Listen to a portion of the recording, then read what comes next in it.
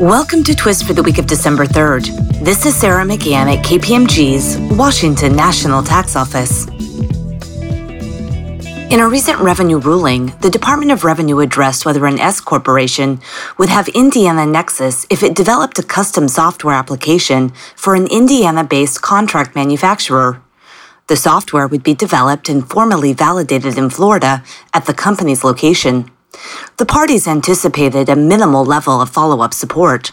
The company requested a ruling as to whether it would incur corporate income tax obligations or individual income tax obligations as a result of developing and selling the software to an Indiana customer. Under Indiana law, gross receipts derived from sales of computer software are treated as sales of tangible personal property for purposes of the Indiana income tax.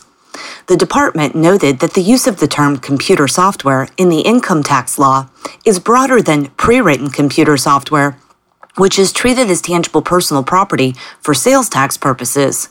In other words, custom software, which the company would be selling to the Indiana customer, is not treated as tangible personal property for sales and use tax purposes.